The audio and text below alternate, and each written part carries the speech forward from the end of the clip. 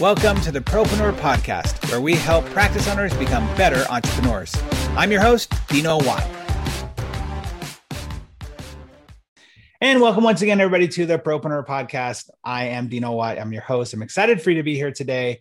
Again, thank you so much for all of you who are telling your friends and colleagues about this show and getting the word out there. It really is so heartwarming to hear all of the feedback and the messages that I get sent to me on a weekly basis of people who either found the show because of a friend or by happenstance and have received the value that we're trying to give you. Remember, our goal here is always to bring you the best practices possible so that you can have more productivity, more positivity, and more profit inside of your business.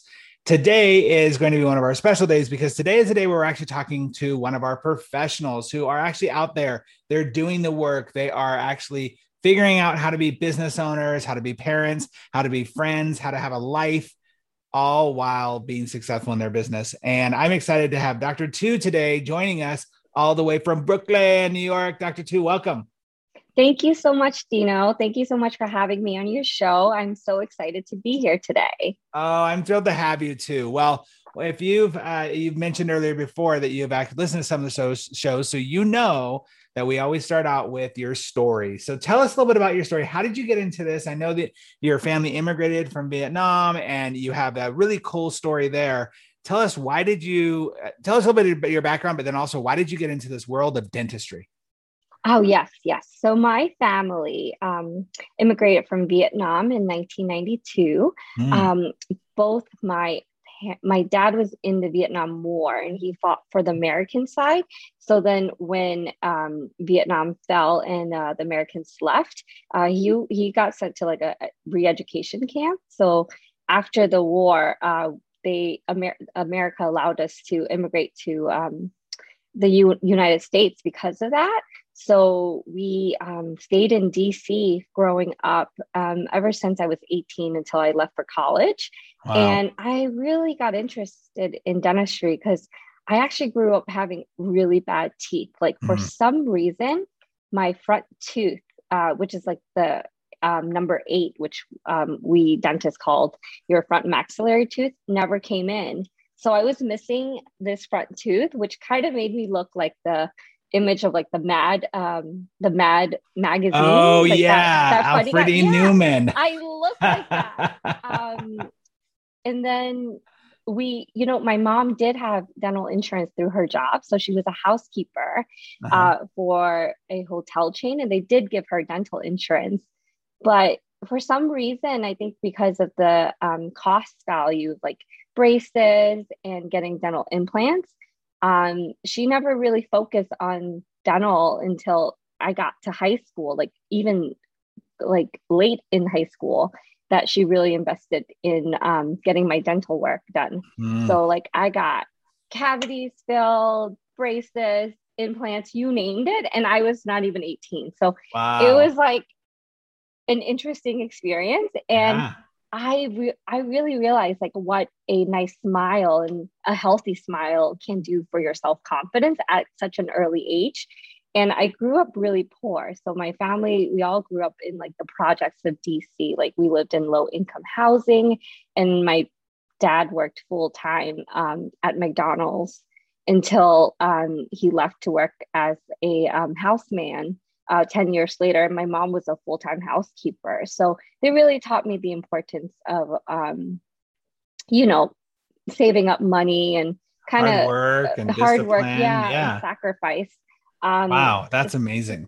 Thank you. So I really wanted to kind of leave DC and, get out of it and make a better life for myself as an adult. So I decided that I was going to get a career that I could be independent and I wouldn't need anyone. And I was really interested in helping people. So I actually wanted to be a medical doctor. And then once I got into college and I explored a little bit more about dentistry, I went to a summer camp and it was at Howard University College of Dentistry. So that they really kind of opened my eyes about dentistry. And then I went home and I shadowed that whole summer, my dentist who like did my dental work. And oh, the same guy who did all your implants and everything. Wow, that's and he was cool. like 70 years old at that time. And I was asking him, like, do you love your job? He's like, oh yeah, I love it. Like he's still practicing now. So he must be Wow. in his like 80s and he's still loving the profession. Wow. And it was really funny because I had interned at GW Hospital, Georgetown Washington Hospital in DC during my high school years and early in my college years. And I interned also at other medical offices, like OBGYN offices. And every time I asked these doctors, these medical doctors, like, can you give me some advice about your career? Because I was thinking about going into healthcare. Sure. Everyone's advice was not to go into it. And Don't do it. I said, they're like, my best advice, don't even do it. And I first I was like, wow, like maybe you don't want me to, have a great life like you. But then I thought about it after maybe 5 doctors said that to me, it hit me that they must be all telling the truth. I mean, why would 5 doctors give me the same advice? Like, this is not looking too good of a career. And I'd ask them why, and they would tell me like, and it was the same answer, like all across the board. They were just saying that if you like patient and you like patient interaction, it's not there anymore. Like they're always doing paperwork. They're always like, filing insurance claims. It's the managed care really overtook medicine. All that personal one-on-one is gone it's now. Not all there. Yeah. Wow. Exactly. And that's the initial reason why I wanted to go into medicine. So then they said, you know what, maybe you could consider dentistry. So they kind of push those medical doctor even told me to maybe pursue a different part of medicine that I didn't even consider before. Wow. So I was open-minded enough to, see a different side of dentistry and be more exposed to it. And then I just went to dental school. And even then I was not sure that was going to be a career for me. Wow. Yeah. But obviously it worked out. You actually decided to stick to it. It only worked out in the last few years when I think I opened up my own office. But for a long time, I questioned if this was even after you graduated, you questioned if you were going to do this. Yeah, oh my goodness! Yeah. For the last, so for the beginning of my career, so even throughout dental school and after I graduated, for the next like 4 years of my career, I asked every dentist that I talked to, and I knew why they chose dentistry and how they knew if this was a career for them. And they asked me why I didn't know if it was a career for me. And I go, I just kind of fell into it. So I really want to understand why you chose this profession, because I'm still wondering if this is, my career. Oh my gosh. How were your parents not like, are you kidding me? You just went through all this school and now you're thinking maybe not? That's crazy. My third year, it was hard. And my second year of dental school was also hard. So you know what? Every year I asked my parents, can I drop out of dental school? And every year the answer was no. Of course not. Nope. Just get it done. So like, I wish I could tell you that, I was that student who knew what I wanted, but I didn't. And I still didn't know even at my 4th year when I was about to graduate. I just didn't know anything, like if I should specialize, if I should. So when was the moment? When was that moment that you're like, okay, this is it? Like there had to have been some moment, or maybe it was gradual. And it was a little gradual. I think when I opened up my office, that was like the moment that, I think when I realized I had $1 million in debt and I opened up the office and I better figure it out. Yes, that was probably that's a good motivator. You know what? Every day I come to work, I tell my dental assistant the same thing and they laugh at me. I always ask them, hey, you think when I pay off my student loans, can I like retire? And they look at me and they go, no, because we would lose our job. So no. So now that they know that I am actually going to finish paying off my student loan probably next month, They're Oh, like, Dr. Vu, are you going to retire? I go, maybe. But then you should totally play with them and do like let's do just a party. I mean, we won't call it a retirement party. Let's just do a party, and then we'll see where we go from there. And just totally mess with them. I know. I was telling all my staff that, and my husband, that when I finish finally paying my student loans from dental school, I'm going to host a big party, and it'll be like Dr. Vu is finally out of debt. Yeah, that is amazing. With Wow. champagne, a cake. Well, it actually, there are a couple things you said that I wanted to unpack there, because I started thinking about you as a parent and hearing what your parents sacrificed for you. And you have siblings? Yes. So I have three brothers. So I'm a middle child. Okay. So your parents sacrificed a lot for you all, not just coming to a new country. And it's one of those amazing stories, right? Like my family came over like 3, 4 generations ago. So I don't have any stories like that, right?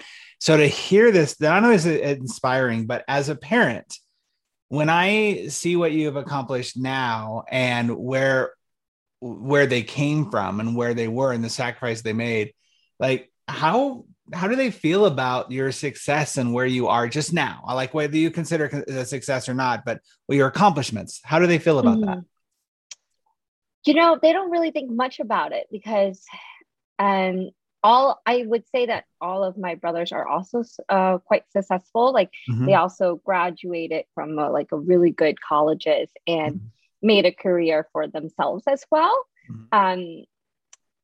For them, it was almost like they had prayed. So they're very devout Catholic.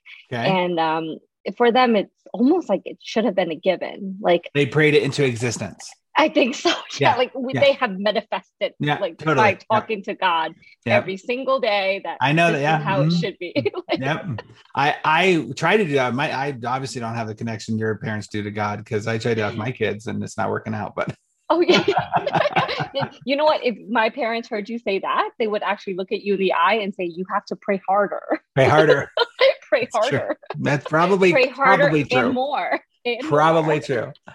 Wow, that is amazing. So then what is cool though is this legacy part of it too. I wanted to touch on both your parents and the doctor that you went back to, who helped you, who made you and helped you see the value of the smile that you have, and that you interned under him and still now are continuing his legacy of helping people care about their oral health. I think that is fascinating. Yeah. And even I had gone back to see him when I first graduated from dental school. And he was proud of me, definitely. But in a way, it was almost like it was a given. Like he was like, of course, like you're going to be a dentist. Like, of course you're going to be successful. Like, right. Why wouldn't it be? Like, it wasn't like there was like proudness that, he had mentored me into this profession. But in a way, it was more like, okay, yeah, of course this would happen. Wow. Like almost like my parents. Like I think this is right. I was like, he's probably praying with your parents same time. Why are you surprised about this? Yeah, like I think all these baby boomers, they have expectations for you, but when you do meet them, they're not that enthusiastic for you. It's almost like, of course, that's what it should have been. Wow. Well, what a journey that's been, and that you've got, and now you also are one of the things we're going to talk about is the fact that you are a practice owner, and you've had your practice for how long now in Brooklyn? 4 years now, since 2017. Yeah. You have 2 children. Yes. Under the age of 2. Under the age of 2. So you're a mom, you're a doctor, you're a spouse. Like, how are you kind of balancing all of that? We're talking today on a Tuesday afternoon. So you obviously have some things dialed in that you're doing to make sure that your office runs around your life, not making the office run your life. So how are you doing that? Like, tell us a little bit about your decisions and your focus to make that happen. Absolutely. So I believe that when you get to a stage in your life where there is a lot of responsibilities that you have to take on, like you're leading a team by being a professional, especially if you own your own office, you're the team leader. It's good to set systems in place and to outsource a lot of things you can outsource. So I try to outsource everything that I can possibly can. So, with my, household, I have a nanny that comes in when I'm working and she comes to my house. So I'm not commuting anywhere with my babies. I have, a house cleaner. So I don't have to clean my house. I mean, I could, but I just wouldn't have that time or that energy to spend with my kids. That's right. You're dedicating the time that's necessary to be with your kids instead of cleaning a toilet. Exactly. So, I think that is brilliant. I love that. And I have a part in my first book, The Practice RX, where I say, live like a rock star, which is, these rock stars out here, celebrities, they don't have time to go do their dry cleaning. They don't drop off their stuff. It's not about arrogance. It's about knowing where you are, where's the highest and best use of your time, whether that be highest and best use of your time is with your kids, hanging out with them, or just playing with them, or being present with them, or highest and best use of your time being in your office or creating a business strategy for your office. Like, that is so important. I'm so glad you said that, because you get this at an early age in your business. I agree. I mean, my mom would think I'm like not cool because she's a house cleaner for a living. So if someone else is cleaning my house, it's like clean your own house. But I think my time and my energy is very finite. Like, I don't have an unlimited amount of time and energy. So if I have 2 kids and I want to be present with them and I want to take them to the park and I want to take them to do all these activities, or maybe I could, but that it would just tire me out to not even be a good boss and a good mother. I totally agree. You only have so much bandwidth. And I don't think it's a selfish thing at all. I wish more people would do it. I talk highly about this idea of receiving and being that you can't give from an empty cup. So if you want to be present mom, present doctor, present business owner, you can't be giving away all of that presence to cleaning the kitchen. There's nothing wrong with cleaning the kitchen. I'm not saying that. What I'm saying is you need to prioritize your time for the highest and best use. And I do not apologize ever for doing that. Anybody listening to this right now, like, if you take one thing from this podcast, figure out more things in your life. Yes, you could do it. I know, doctor, you are perfectly capable of cleaning a kitchen. I understand that you're perfectly okay with folding your laundry, and it's not necessary. I agree. Wow. Yes. I love it. And I don't even grocery shop anymore. So we get our groceries delivered. Yep. I order HelloFresh. So the groceries already done. I'll cook the meal. So, my heart is in my meal when I do cook, even though, I didn't buy the groceries. Yeah. It saves a lot of time. So I try to outsource as much as I can, definitely. And then we do have systems in place in my office. So I was just going to ask you. That's great. Yeah. I want to know that about your office. It's great. So I have an awesome office manager, Danielle. She handles all my phone calls, and, I text her things that I need to do, even on my days off, like on Wednesdays and Sundays. If someone calls in, then I'll text her and she will handle that for me. So she kind of handles my life for me. And I have like amazing girls that work for me. So Roselle, Beatrice, Hazel, Alicia, Emily, like, they're amazing girls that I work with. So even when I went on maternity leave and my office was still open for a month, they handled everything for me. Really? They took care of all of that for you? Wow. Yeah. So my office was open even though I wasn't there. I mean, they weren't like treating patients, but if there was any emergencies, yes, they would come in, they would take the x-rays, and then they would send them to the proper, tell them the proper care if they wanted to wait for me or they wanted a referral. So, and I feel like I've trained these girls to know what I want, that they know how to do it now. Like, we have systems, like, they know I expect something of them, and they know. So I think that has to do with communication. Like, I've communicated to them what I expect them to do, so I won't be disappointed. Well, the great thing about that is that you're setting not only yourself up for the success, but you're also setting them up to take more ownership. I hear often from doctors who are like, how do I get my team members just to have more ownership? Or how do I delegate it and trust that it'll get done? Well, obviously you hired correctly. First of all, you actually took your time to find the right people. And second of all, you are giving them that trust. So therefore they're taking that trust and growing. And I think that's such a valuable lesson for so many people.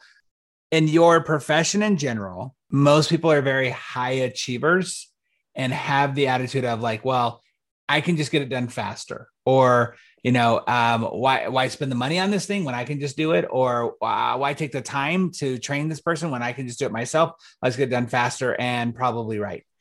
You're taking a different attitude. I think that's really, really awesome. I take the lazy attitude. I'm lazy. So love it. If I can do the least amount of work, like you only need me to be a doctor. Like I will see the patient when everything is ready. All the x-rays are ready, all the diagnostic, the images, and everything is prepped for me, then I'll come in. And they know that. So I don't want to be in the room until I'm needed, because my time is very valuable. Like I could be with another patient. I think of this myself. Like I've had to learn this a lot. I'm probably still working on a bit of this idea that if I'm not working hard, then the money I make doesn't have value, right? I grew up a concrete contractor's kid. It was you sweat by your brow and that's how you make your money. And this is really an interesting concept to think about of like, no, my value is in the thing I'm focused on doing. Like you said, when everything's prepped and ready to go, then I can be the best in those 5 minutes, 10 minutes, 20 minutes I'm with that client, I'm with that client, because I'm not thinking about, well, wait, so do they do the proper x-ray on this thing? Or do we have these supplies ordered here? Or am I going to be meeting with that person over here? Like all of that other stuff that takes up your bandwidth, it diminishes your ability to be as amazing as you are at what you do. Absolutely. I couldn't agree with you more. I mean, when I'm in the patient's mouth, I have a flow. Like I'm in this flow. Yes. Like all I'm thinking about is let's get whatever I need to do done. And, it's for dentistry, it's a procedure. Like you're doing procedures. That's right. All day, every day. Like that's how you're making your money for your office. You're doing procedures. So I can't just be talking to a patient and boom, I'm making money. I mean, that'd be great for me, but that doesn't work out that well. That's right. So if I'm not in your mouth and I'm not doing a procedure, no money is really coming into my office to support us. So, to be as efficient as possible, I need to be in the right mindset when I'm doing the procedure, and that flow has to be there. And I don't really want to be interrupted. Like I'm going to be in there for, an hour or 30 minutes, finish it off, and then I'm done with the patient. So, my girls knows that when they need to know what to set up for me, what procedures I'm doing, what goes on, they know, like they have it we've streamlined the process so well that they know exactly what I want for a specific procedure. And they know exactly what I'm going to do next. So I've really even streamlined my processes. Like they know exactly what I'm going to do. They know what's happening. They could probably do it themselves. Right. Well, and that's a key point, right? Is to be able to empower them to do so. So let me ask you this then, because I love the point of, I am not there to, yes, you have your bedside manner. I get that that's not what you're saying, but that you're there to be in the focus and the flow of what you're doing.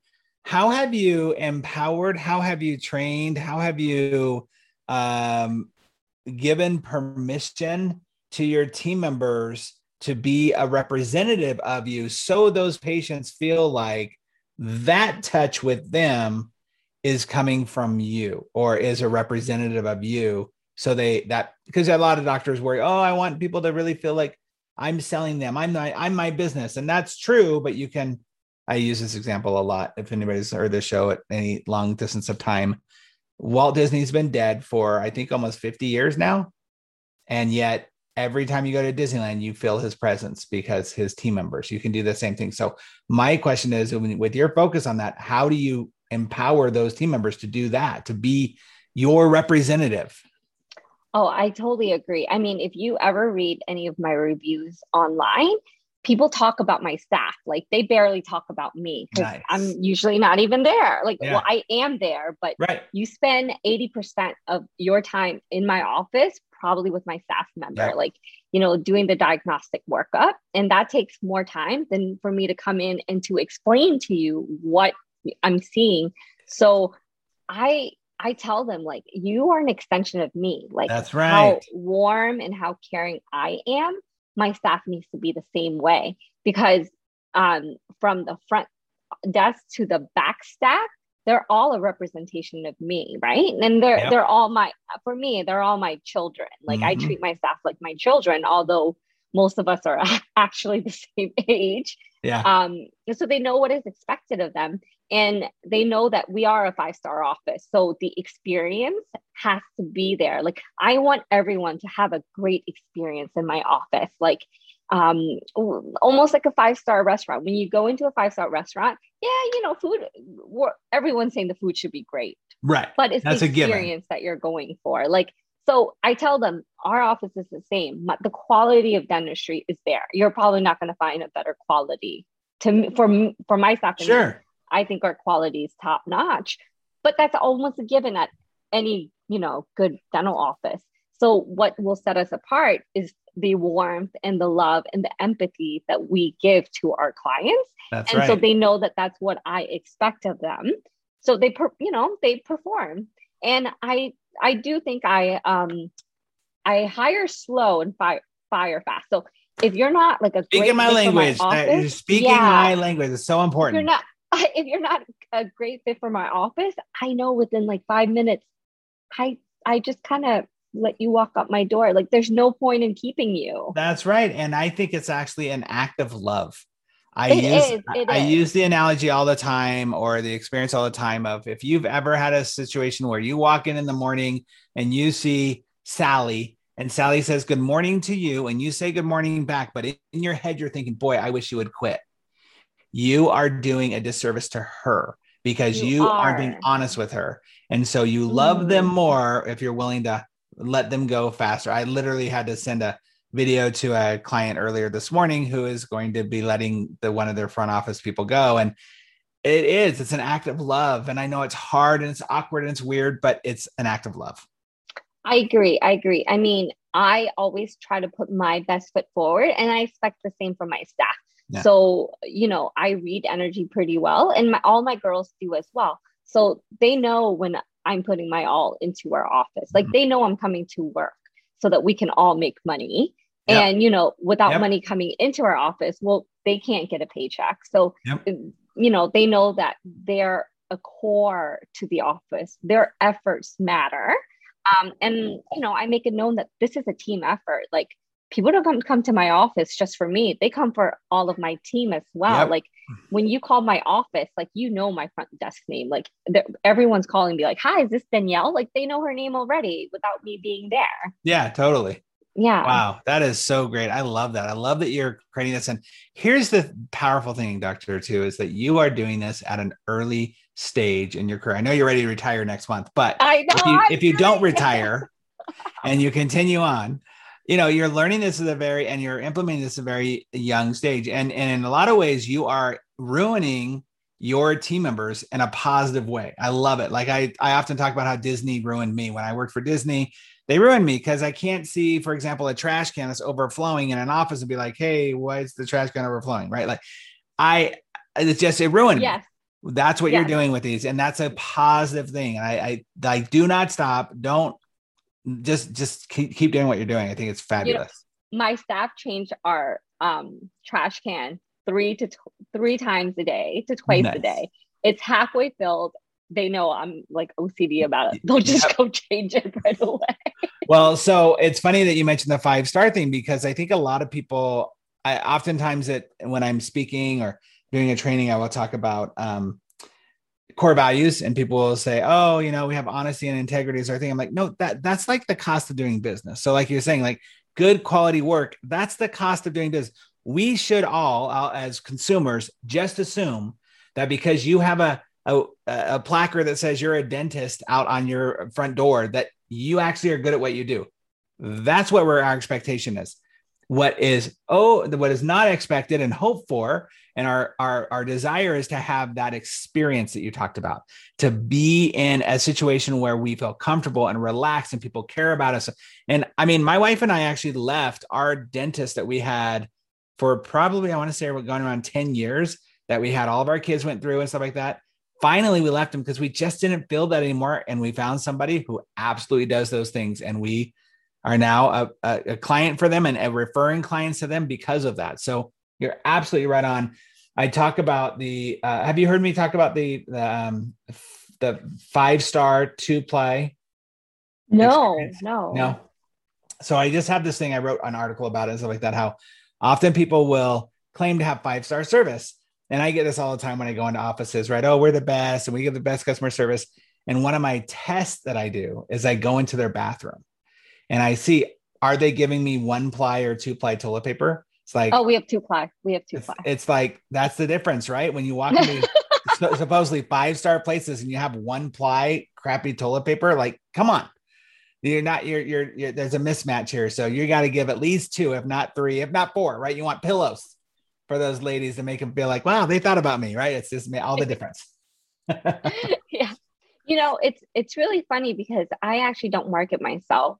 And I don't even tell patients that, this is actually what I want to become, like a 5-star office. And it's even not what I tell my staff. No. I just tell them, you know what? I want our office to be somewhere you're going to be proud to be working at. That's right. Somewhere if you tell your, family member, hey, I actually work for Two's Dental. Like, yep. You'll be happy that you want to refer your, yep. Mom, your dad, like something that you'll be proud of in the community to say, hey, this is actually where I work at. Like badge of honor.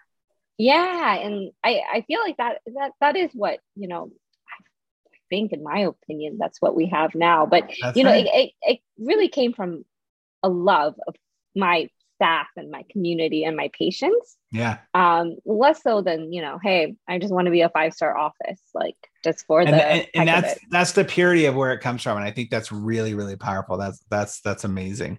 So I wanted to touch on a few things. I know we're getting close on time here, but I want to touch on a few things. You do a lot of work with other groups, right? So especially like other women, employees, owners. And talk to us about that. Talk to us about like your desire to kind of get out there in the community and things like that, because that's really cool. Yes. So I do like to support a lot of, I guess, new like women who want to go into dentistry. Mm-hmm. So I've mentored 5 young females. Wow. Ever since my career started, and they've like shadowed me and, they came to work for me. They even interned for me. And one is actually, she's been working for me for the past 2 years, and she's coming to work for me full time for the whole entire year this year. And I would all 5 of them actually got into dental school. And I think one just graduated from UPenn this summer. And yeah, and then so it so you're continuing the legacy. Yeah, just because I when people do call into my office, looking for an intern or shadowing, and if I have the capacity, like I will allow them to come and shadow me, and I'll even keep up the relationship, because I do want young people and young females to know that they can also, do what I do. Like, yep, they're able to do this, and it's not that hard. Like, they can do it. If I can do it, you can do it.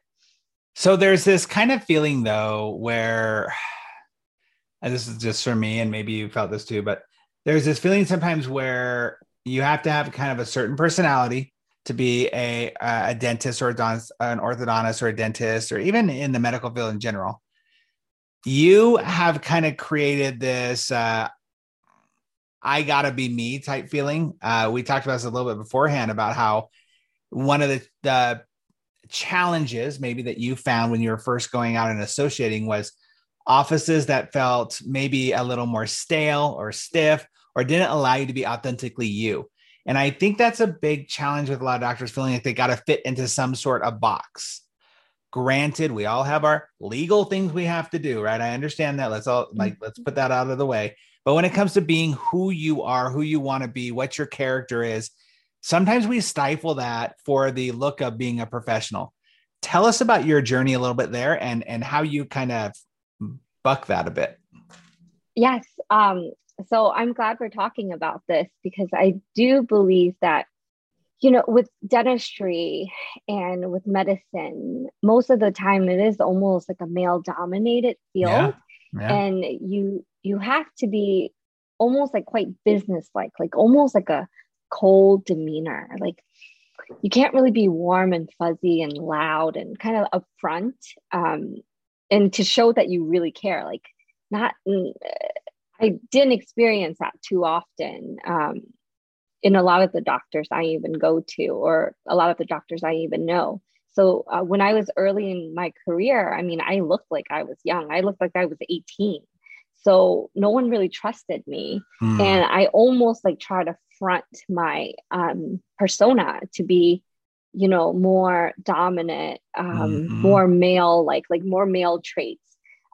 So I try to like exude this fake confidence. Like as my boss told me, my boss would tell me, oh, you have to be more like this or like that. So sometimes they would kind of guide me to be more like them. Right. And it's hard. It's hard to do that because that's just not who I am. And so it took a lot of effort to be someone else. Do you have an example of that where there was a doctor who was like, hey, tamper it down, simmer down now? Like, yeah. So, I mean, I used to practice in Philadelphia, like very blue collared.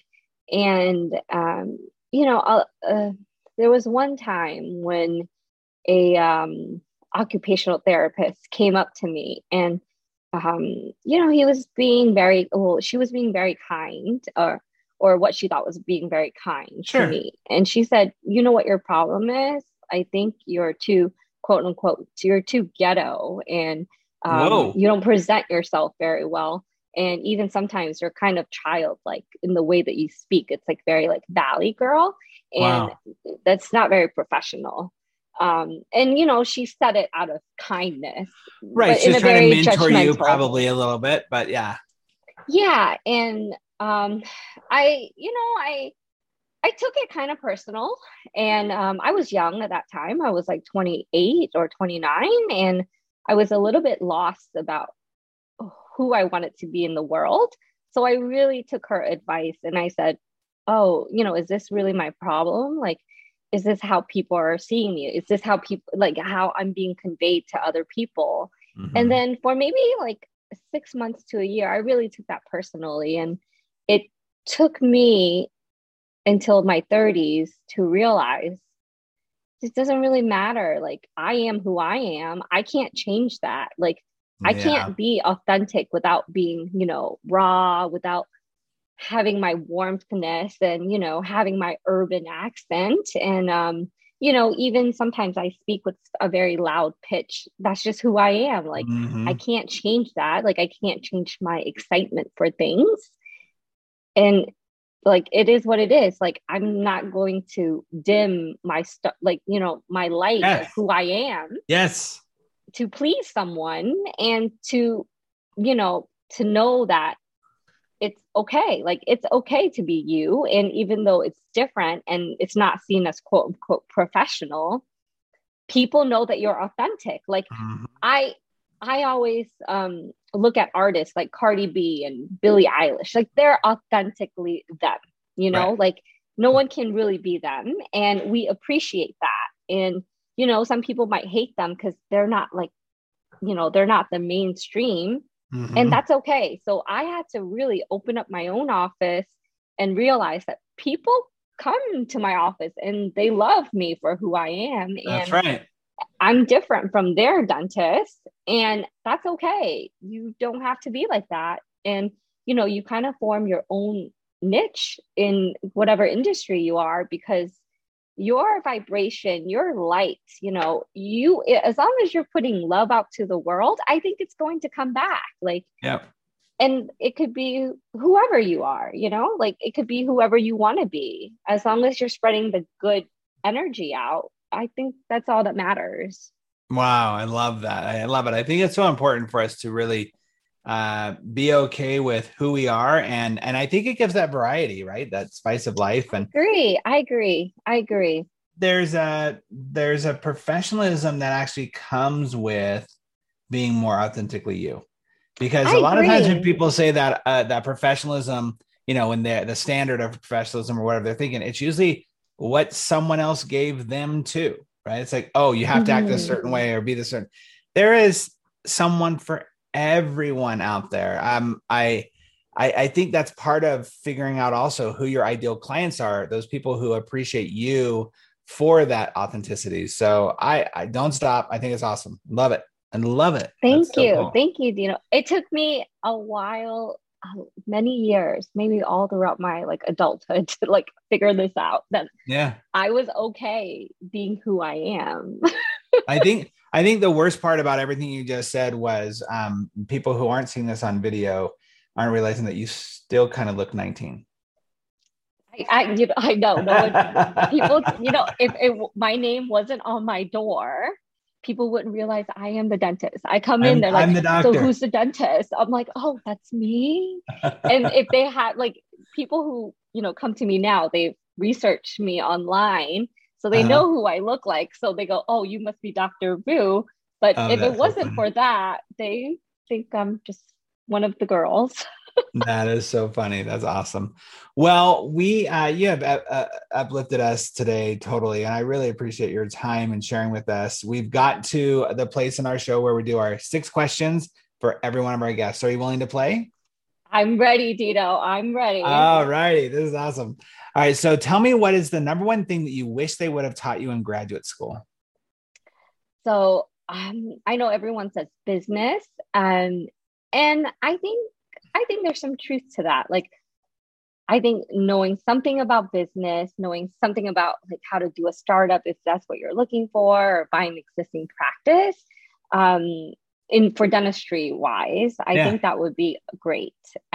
Just because at the end of the day, the reason why you're a dentist is you're either going to be, starting your own practice or buying another practice or going into a group practice. Yep. So knowing how the dynamics of that would really help. That's awesome. I think that should be a definite class that people give you. So what's a book that you believe every private practice owner should be reading? So I read this book when it first came out, Leaders Eat Last. Oh, and I listened to it. Yeah. And I listened to it again recently. And I think there's so much information there, and such the way that he writes is really well. And he uses real world stories to show you what leadership looks like.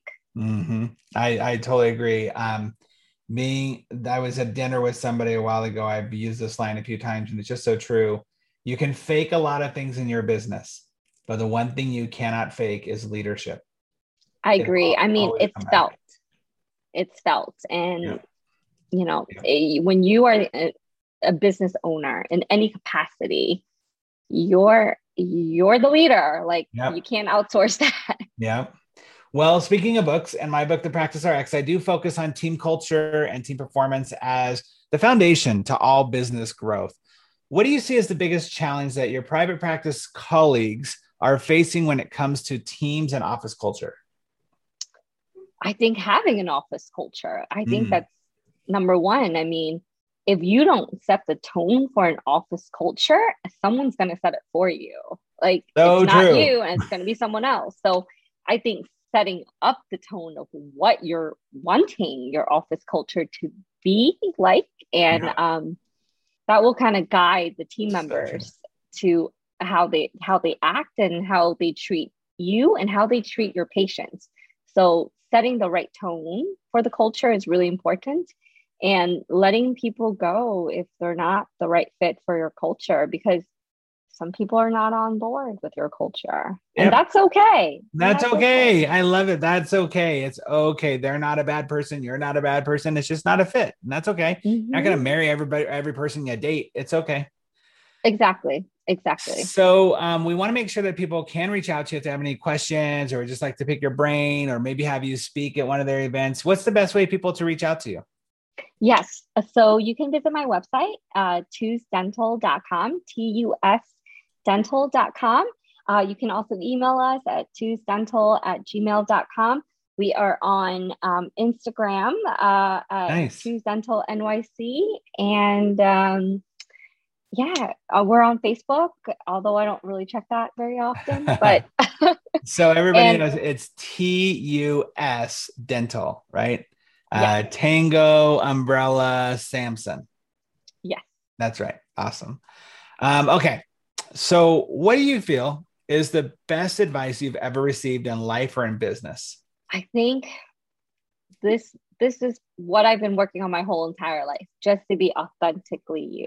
Whatever that is, whatever that may be, own it. Just to be you. And there's no one else like you in the world. So as long as you shine your light, like they said, don't die with your story inside of you. Don't tell someone else's story, tell your story. I posted something just a few days ago. I'd heard this. I was listening to some Les Brown talks. He's a pretty famous speaker. And he said, we all are born unique, but most of us die copies. I agree. That was so profound. It's like, dang it, that's so true. So, and our culture does that to us, right? Mm-hmm. Our culture tries to, if you're a nail that sticks up, someone's going to bang you down. And yes. I think you just learn that, you know what? It's okay if someone tries to bang you down. You're still going to just stand tall and be that nail that sticks up. Yep. Have to stick out. That's so important. All right. Last question. So what is the best resource or tool that you have used to grow your practice? You know what? I was so scared of opening my practice in 2017, and I got a life coach, and she really changed my life. Nice. Oh, I'm so glad you said that. Mm-hmm. I think everyone should really have a life coach. Like, my mindset was just not at the right place. Like, I really lacked the confidence because you're new. I mean, you're a new office, you're a new startup. Like, you haven't done this before. I think getting a life coach is amazing experience to have someone to talk to have someone who's rational and thought to kind of guide see things a little differently than you see it. And she really changed my mindset. Like, I think mindset is everything, and it wasn't something I had really done. I didn't do any self-improvement before then. And so then when I started into the self-improvement arena after my early 30s, like, it really changed the course of my career. Wow. That's awesome. Well, I'm so glad you said that because I believe in it wholeheartedly. I agree. I come from a long line of stinking thinking, and so just to be able to change that mindset and be able just to see things a little differently, so powerful in our lives. And speaking of powerful, speaking of just really a treasure. Thank you for being here and gracing us with such great wisdom and really just the story you tell, the legacy that you are part of and you're leaving. It's just really an honor to talk to you. Thank you for your time today. Oh, thank you, Dino. It was my pleasure. So I really enjoyed this. Oh, good. Well, we had a lot of fun, and I hope that everybody listening took a lot of good notes and really saw like the importance of becoming, and actually not becoming, just choosing to be authentically you, being able to support those that are around you, looking out to good causes, and really seeing that, the pace that you set in your office, the time that you give to the things that are most important are what you need to focus on. It's not about, I don't believe in balance. I believe in flow. And when you can do that, you can do it. Dr. Tu has talked to us about today, you can actually be in flow. So thank you so much for being here, everybody. Thank you for listening to the show again. Thank you for sharing it with your friends and your colleagues. And as always, our goal is to help you be more profitable, more productive, and more proactive in every aspect of your life and business. Thanks, everybody. We'll see you. We'll see you on the next episode. Thanks so much again for listening to the Propreneur Podcast. We really appreciate your support. If you haven't subscribed already, please make sure you do so. Also, if you feel like you might be a good fit for our podcast as a guest or know somebody who you think would be, go ahead and email us at dino@dinowatt.com. Again, thanks for support. We'll see you on the next episode.